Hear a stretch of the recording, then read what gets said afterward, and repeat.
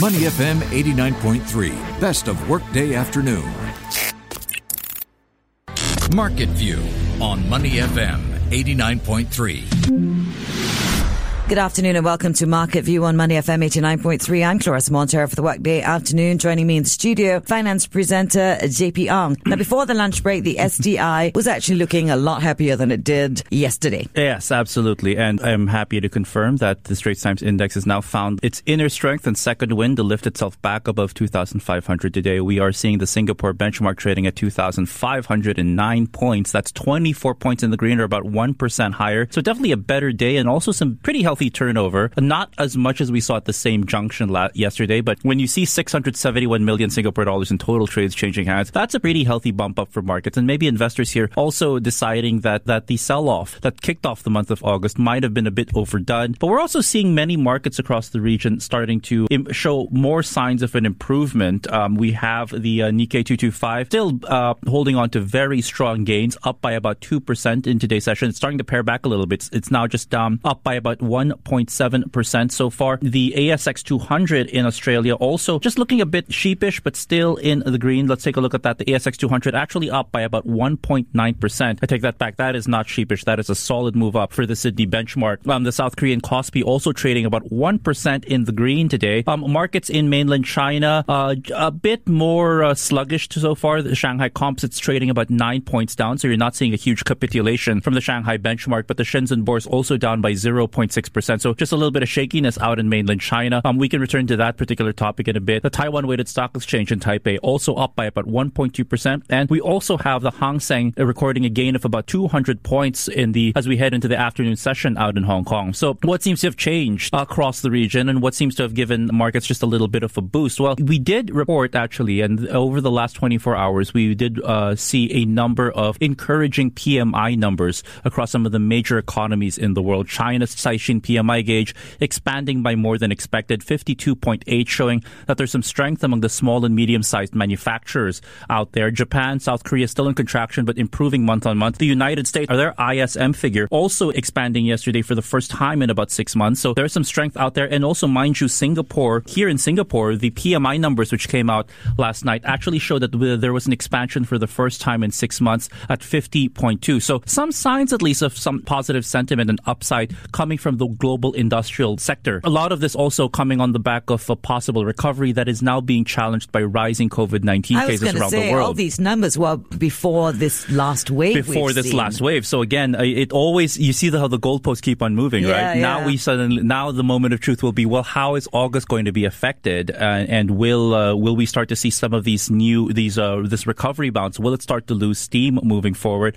Plus, you also have rising U.S.-China trade tensions. It's not even trade tensions. Some actually believe that the trade issues between the U.S. and China might be one of the few calmer points, actually, flashpoints between the two countries. It's now shifted to a tech and to a tech issue. It's all out bickering, JP. Absolutely, but the flavor, I think, is definitely tech related, not just with regards to what's going on with Huawei, but also this new fight after U.S. President Donald Trump declared that he is planning to ban the use of TikTok in the U.S. Now, this is a big deal because they claim that this has a lot of security implications. The high estimates point out that there's 100 million Americans who are active on TikTok's base. Oh, come on, let's tell the truth. President Trump is upset at TikTok because of all those fake tickets to his Tulsa rally. You know what? That's also very possible that he is, because as we know, I believe it was the K-pop army, among others, actually used TikTok to try and drive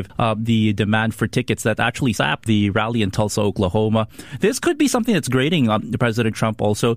But the other development we're watching out for also is Microsoft coming in and bidding for TikTok's U.S. operations. Now, I spoke to a man named Anurag Gupta, who's the COO of ADA. They are a firm that specializes in artificial intelligence and also looking at social media platforms. We talked to him about what the breakup might look like. If there is a breakup of TikTok, you might actually see see two TikToks, a TikTok US and a TikTok mainland China, but how that works out, and if you separate, 100 million American users from TikTok's overall universe, what's that going to do to the social media platform, right? The other question also is that TikTok's parent ByteDance has expressed that they would rather spin this off rather than sell it to an American company. In the Global Times today, or the China Daily, the government and state officials have actually said that they will not allow TikTok to be kidnapped or hijacked by the United States. That's the wording they used also. So it seems that even if Microsoft, which has 45 days to make this bid, actually gets this done, there's also the question of, well, does ByteDance want to sell off TikTok or just spin it off to try and separate them and insulate TikTok politically? But here's the other thing that's adding more political fodder or gunpowder to this. The White House trade advisor, Peter Navarro, has now suggested that if Microsoft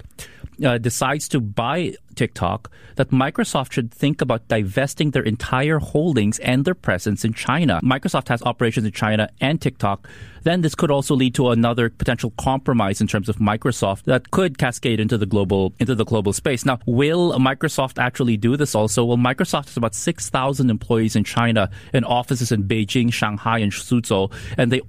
And despite the fact that China only accounts for about 1% of the company's revenue, they say that a lot of their progress and innovations with regards to cloud technology and AI have actually come from some of the research centers they set up in mainland China, just to show and highlight just how intertwined the U.S. and China are, both economically and in terms of the tech supply chain, for lack of a better term. And unraveling this is going to be much more difficult and intricate, and both sides could stand to lose. But overall, this still adds a lot of possible complexities the markets will have to factor in, despite the bounce up today for stocks here and across the region. Right. Singapore's, despite the fact that the dividend yield is lower, it's still outperforming the region. I find this actually interesting because yesterday the SDI was weaker than most of the other markets in the region. Well, again, most of the weight and the pullback in the SDI has come from the banks. As we mentioned, when you take DBS, UOB, and OCBC together, that's DBS doing much better today. Much better today, yes. And I think maybe they've just had enough. The pummeling has just subsided.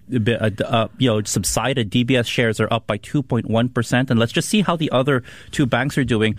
Actually, not too shabby. OCBC is up by 1.3%. UOB is 1.5% in the green. So this is a good day. But as we mentioned, when you take these three together, that's about 40% of the entire STI's weight. So when these three wobble and fall back, then that pulls the STI down with it. Now, one of the reasons why they were selling off also is because the MAS has urged the three banks to cap dividend payments this year to just 60% maximum of the dividend payouts they made last year. And some analysts have actually argued, especially those at Citigroup, have argued that the appeal of Singapore's banks is mainly due to these hefty dividend yields that they have. Now, if they report lower net profits, worse income, asset quality starts to deteriorate, and the dividend yields start to fall, well, there's going to be less and less reasons to stay in there. Nevertheless, Singapore has seen some of their dividend yields come down, but the perception is that the safe haven play for Singapore is intact. Remember that Singapore is seen as a more defensive market because of these dividend plays, because of a lot of these other markets that tend the prudent way in which markets here tend to behave for the most part. And despite that, they still have an attractive dividend yield of about 4.4%. Now, we know that policy rates across the world and interest rates have come down significantly. So where you're going to find some of these yields, if you have 4.4% against, say, the U.S. Treasuries policy rates, which are near zero, well, that's a hefty premium that Singapore's markets and these dividend stocks will actually still possess. And it's still among the highest in the region, according to DBS's head of regional equity research. It also outperforms the dividend yields of the MSCI World Index at 2.1% at the moment, and will still mean that Singapore still has some upside and still has a possible, it still has some shine at least as a possible dividend play. Now, I think it's going to be important also for investors to go out there and look at these companies and see how they're going to maintain their dividend yields. What's going to play into that? Well, what's going to play into that is how much debt they're carrying, how much cash they're generating or burning through, because a lot of this will also determine how well they can sustain their dividend yields moving forward. And you're going to have to break that down from the REITs, the banks, the telcos, and some of these other blue chips on the STI that are also offering decent dividends also. You'll have to take each one of them account, but but I'd say top of your checklist there would be the amount of cash flow that the company's generating and how much outstanding debt they still have to account for, because these are expenses that they'll have to take care of and might cause them to sacrifice some of their dividend payments or future dividend payments to meet some of these obligations. So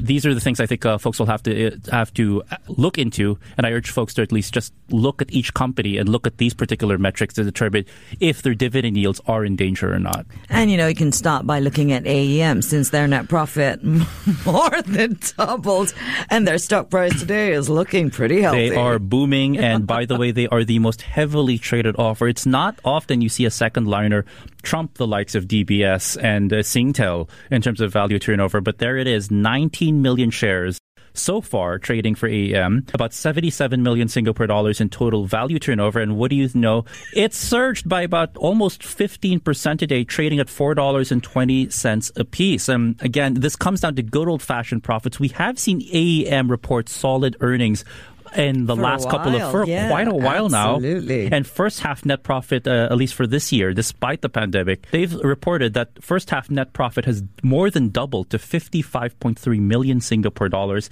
And they're saying it's because of a favorable product mix, higher revenues, and also operational cost efficiency. So they're hitting it from both ends. They're trying to expand their sales and revenues, and they're also trying to control their costs and reduce it so that the margins kind of expand. Revenues for the 6 months ended June 30, get this, jumped a whopping almost 82%, because they saw business segments record higher revenue due to an increase in sales orders from existing and new customers. Keep in mind that AEM, their particular position in the supply chain, the semiconductor supply chain, is they provide chip testing equipment, and one of their biggest customers, which some analysts estimate comprises 90% of the revenues, is Intel. Is it still Intel? It's still Intel. 90. If the estimates are about 90%. That looked like a wobbly relationship at some point. Well, I think it's always a question of concentration risk now. Mm-hmm. So if Intel suddenly hits a pothole, then you're talking about a company that sells 9 out of its 10 products to Intel. So if Intel suddenly wobbles, what else can you fall back on?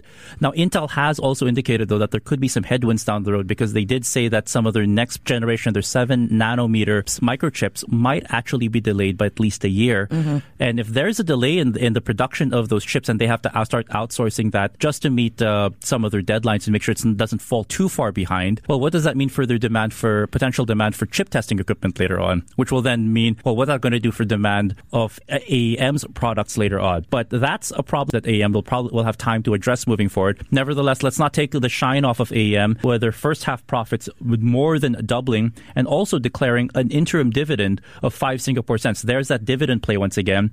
This is more than double the dividend that they paid last year. So whenever you see a company that's actually showing, when we've seen this now, like when the company actually puts out that they're going to declare a higher dividend than expected, or a positive upside to their dividend payments, that does draw the boys to the yard, really. And we saw that play out with the SGX last week, and It seems to be playing out in some sense with AEM. But I think no company is bereft or exempt from challenges. And I think in the next 12 months, they might have to answer or try to adjust to some of these potential challenges if Intel does face delays to their next generation chips. Well, okay, yesterday I struggled to find some upside to end market view on. Today, it seems like there are many upsides and happy stories to end market view on. And let's do it with SGX. How's their stock trading today? SGX today is going from strength to strength. They have held on to this, and 2.7% in the green. They are trading at $8.74 a piece. Keep in mind that the SGX was one of the only, I think it was one of 3 in the STI yesterday. They actually closed in the green, and not just in the green, but they actually saw shares rise by 4%. That is not just a good day, that is a great day for SGX shares, and they continue to maintain that momentum. And I think one of the things that's carrying SGX right now is also because they also declared a dividend that was 6% higher year on year for their last quarter. And many analysts were actually caught by surprise, but they say it was a pleasant surprise. And really, we could use a few more pleasant surprises, right? Yeah, no, now the investors are going to be very happy with any of their stocks that are going to give them more dividends. Right. Well, actually, any dividends. Right. And I think it's also fair to point out, it's it's important to point out that the SGX has also profited from a lot of this trading activity we've seen, in especially in the second quarter. And when the demand for derivatives, when the demand for equities and fixed income and their many instruments goes up, the exchange that operates some of these will ultimately win. If we start to see heightened trading activity and volatility once again, who knows? Maybe the SGX will prove to be that winner. Krishna Guha of Jefferies has actually said that of the financial stocks, he's liking the SGX more than the banks because he feels that their dividends won't be under as much question or scrutiny or under as much of a cloud of uncertainty as the big three. As I say again, Jeff, you are buying dinner. There you go. Oh, it's from Drinks and Dinner now. Okay. Drinks and dinner. Hey, let's... extra dividends and all that. I'm Clarissa Montero. He's JP Ong. This has been Market View on Money FM 89.3. JP will be back in prime time for another Market View update. Before acting on the information on Money FM, please consider if it's suitable for your own investment objectives, financial situation, and risk tolerance. To listen to more great interviews, download our podcasts at moneyfm893.sg or download the SPH radio app available on Google Play or the App Store.